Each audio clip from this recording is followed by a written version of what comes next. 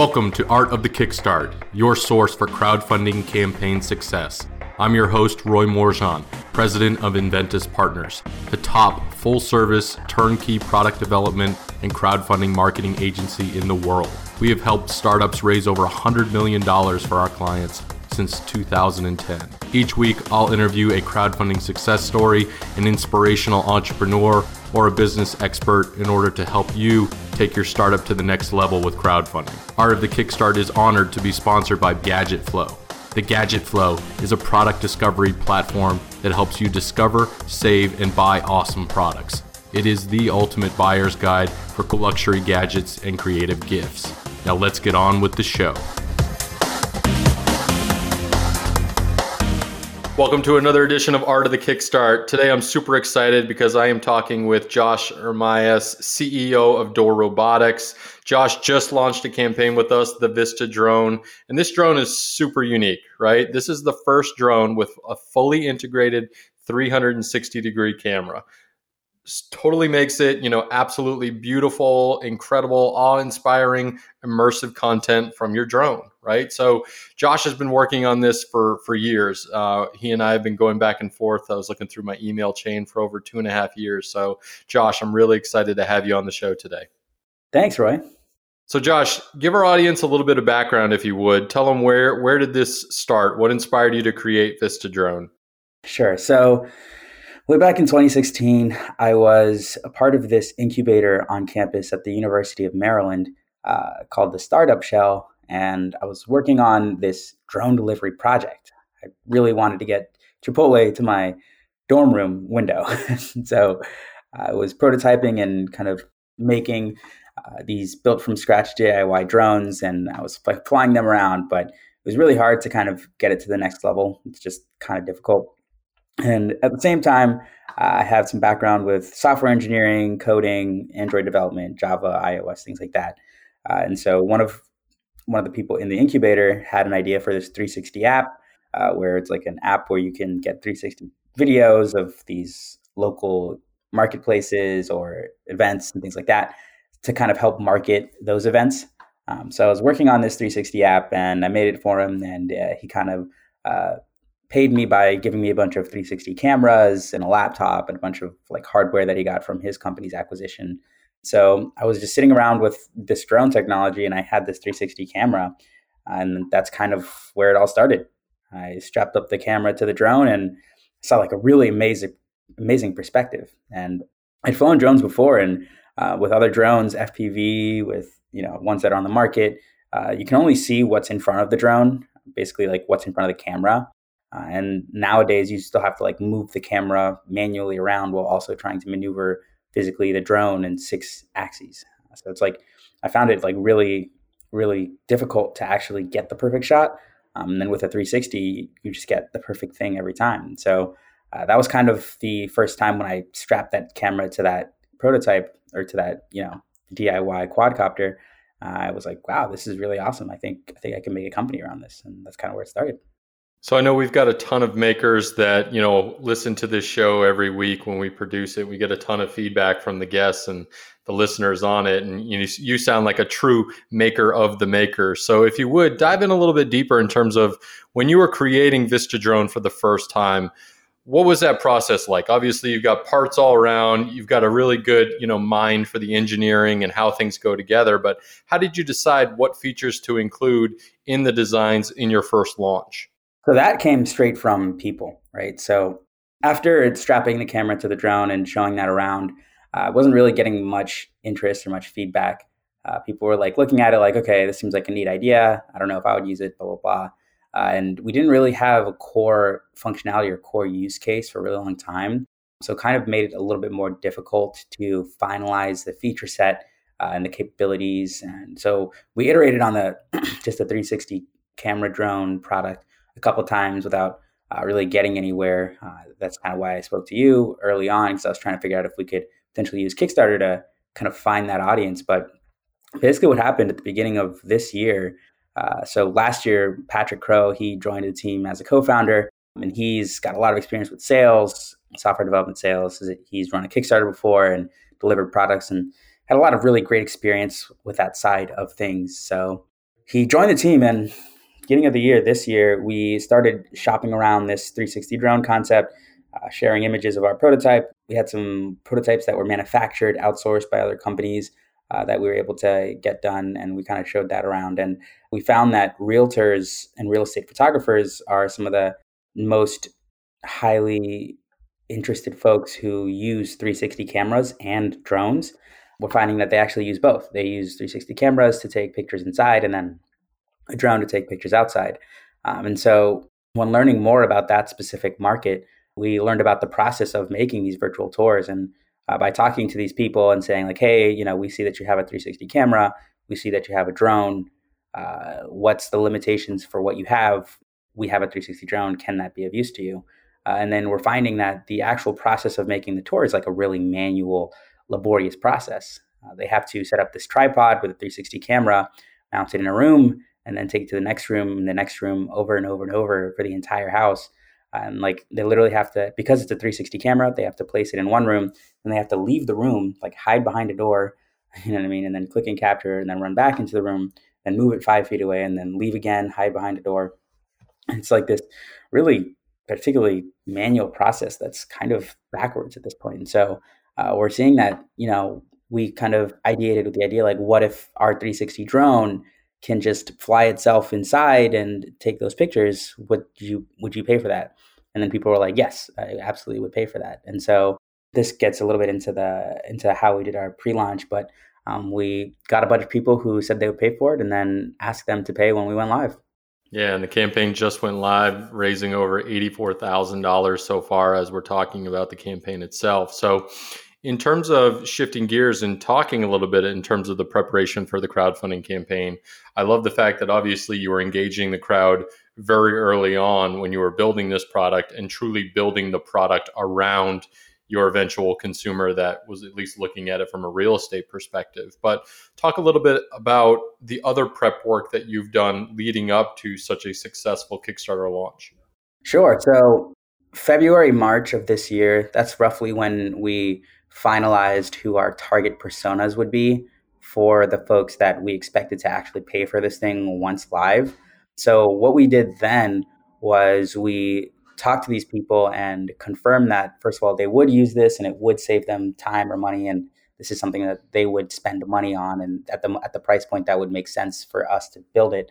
And once we've got all that confirmed, we actually had them signed a letter of intent. So it's a non-binding letter of intent. We're calling it a backer agreement or a purchase agreement. And basically we had sent that over to them and said, hey, if you really are interested in paying for this, we'd like to show this to our investors, to our internal team, to keep track of everyone who's willing to spend the money on this. If you are willing to spend the money on this, can you sign this document? And, this is a non-binding document. It's not really enforceable in any way. It's not legal, but it's a step after a verbal yes. And so we kind of focused all summer on just dialing people, finding photographers, finding folks who do this kind of thing. And we were able to get a pretty strong list of folks who were, had the money to buy this thing and had the need that was strong enough to pay for it. And then we made sure we had them sign documents so they felt that they were actually getting the price point that they were going to get, and they felt it was more of an official capacity, and it wasn't just some guy saying, hey, would you buy this? And they were saying, yeah, sure, whatever. And so with those lists, we began knowing, we kept growing that and it kept working on the product. And we got the product to the point where it can fly indoors. It has basic autonomous functionality. It's got the 360 cameras built in, and we had the plan to manufacture. And so once we had all of that together, it started to make sense that, okay, now we can look at launching and actually converting all these, letters of intent and all these purchase agreements that we started taking back in March and kept taking basically all summer up until September, just taking all these, signed documents, and we're ready to go. So what we did was, we worked with you. You and I have been speaking for a while, and, because you guys have done work with really similar campaigns, we felt that it made sense in terms of putting this together and making it professional. We got all of our footage together. And so one thing that we got actually that I didn't mention before, one thing that we prepared for. So this prototype that we got from the manufacturer, we actually got in December of 2019 of last year. It's a pretty old prototype, and we took that prototype with us to California on like a marketing, content creation trip. We took a lot of these lifestyle shots, a lot of these really shiny shots of the drone flying in the air, the drone in an orange, tree, the drone doing some flights and really cool scenic sunsets and backgrounds, and these like really professional lifestyle shoots we did all the way back in January, and now it's just converting to actually being used for ads and converting to information for folks who are interested to back. So it was a lot of planning and prep in terms of the hardware and product, and in terms of the sales, it was just get as many of these letters of intent signed, and then put all of our content together from January, and then made a bunch of new content a couple weeks before we launched. We made the Kickstarter video. We took some more up close product shots, the ones that you see on the page and in the video were done literally a week before going live. And then once we had all of the content together, all the stuff that mattered to the community, we weren't exactly sure what else we needed. So that's when we spoke to Emily at Adventus, and she gave us tips like, hey, we would need these images, we need the controller, we need the joysticks, we need to understand this, that, this, and kind of the features that we didn't really expect that we needed photos of, just because we're so focused on getting the drone to work and getting it to look good enough that we didn't realize that, we need some controller pictures, or we need a GIF of this happening. And so we were able to kind of put that all together. And then, the whole time continuing dialing prospective backers and people who would use this product for their business or would use this for their interests, and continuing like keeping that machine going at the same time. And even now, where we're still doing dials today. Beautiful, man. Well, I love the fact, and you may be the only person I've ever talked to on the show that's gotten, LOIs signed by people before the campaign went live. Was there any pushback with those? I mean, generally, yes, but it was pretty straightforward because the way we got them signed was we, got on a call, like on a video call, where it'd be me, my co-founder, or me and one of my engineers. And, we'd literally say, look, we're building this for you. And, we'd like to know if you're actually willing to commit to this. And it wouldn't really be worth our time if you just say yes and then not sign this. But then, so after the first like 5 or 10 of these that we got signed, we started realizing as we got closer to the campaign that we don't really need them signed. A lot of these people are really having a huge pain point that we can quickly solve. So we realized that we don't really need to get as many LOIs as we thought. We just need a bunch of verbal agreements, send over some documents, send over the agreement so people see what it looks like. And then generally people still were able to, or did end up converting. But no, generally not too much pushback. In the world of B2B sales, LOIs are pretty standard. If this is something that your business is interested in, at some point you'd like to commit to it. A lot of these people are okay with it. And I think the fact that we're approaching these freelance photographers and these mom and pop shops that are kind of 2-man shows or 3-man shows of people doing photography, they're just way more comfortable doing things that are kind of a little out of the norm just because there are a few people. So talk to me a little bit about the community before the campaign and now the active Kickstarter community. When looking at the backers that have come into the campaign, 25% of these backers are first-time backers, and I'm seeing a large amount of backers coming in from European countries. Has that been part of the targeting in terms of bringing in real estate photographers or just photographers in general that are outside the United States? Or how have you gone about engaging with the community pre-campaign and now with it launched? To be transparent, I have no idea about why European folks are buying this thing. We've only been targeting people in the US just because the time zone and information sharing is a little bit easier. But it's kind of, I guess that's kind of comes with the territory of building something that is really useful across the world. Another thing, some folks that we've gotten on calls with is that a lot of the really high-end, cutting-edge drone technology is only for sale in the US. For example, Skydio R1 was never sold outside of the US, and even the Skydio 2, you have to be in the US or Canada to buy one. And so we're by building cutting-edge tech and selling it to anyone who wants it, we're basically able to tap into that market. So I can't really speak too much to how or why the European folks are coming in. But in terms of the 25% of new backers, those are our photographers. Those are the sales that I'm making on a day-to-day. Basically, I call up a real estate photographer and I say, hey there, we're building this drone and building it for you. We're looking to save you time, save you money. It's cheaper than the Matterport. It's more effective than the Mavic. And it's a combination of them both for a much better price point. I'd love to get you in today because after we go live, it's going to be $2,400. And this discount only for the next 30 days. So I really would suggest you go in today. And people are pretty responsive to that. So where are you finding these folks? How are you doing your data scraping or your intelligence reports on finding these folks and then figuring out how to get a hold of them? These people are actually pretty active online and they are looking to get reached out to. So as a photographer, for example, let's say you take real estate photos, wedding photos, etc. You have your own website, you have your own phone number, you have a Facebook account, you've got a LinkedIn, and your job is to get noticed by clients. And so these people are pretty easy to reach out to in that their phone number and email and website and LinkedIn are all public. So we're not doing any data scraping. We're not doing anything, underhanded to get these names. We're just say, hey, I saw your website. We see you do photography. We can really help you with our tech. And that's how we're finding them. Nice.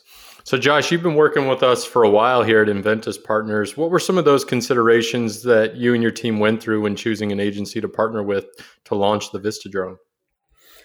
So my biggest two considerations for choosing a partner was the scale of how big and how many large campaigns the partner was able to run. So I would definitely not look at any campaigns or any agencies that haven't done a lot of work for campaigns that break $1 million.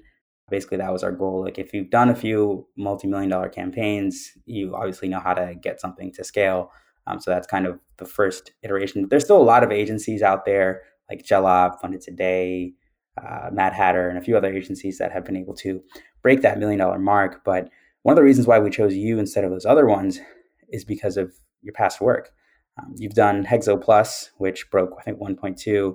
Admittedly, it was back in 2012, so it's a different kind of time zone. It's a different world back then, Josh. Completely different world. But then again, you also did Orbi Prime a little bit more recently. I think in 2016, that was a 360 camera company.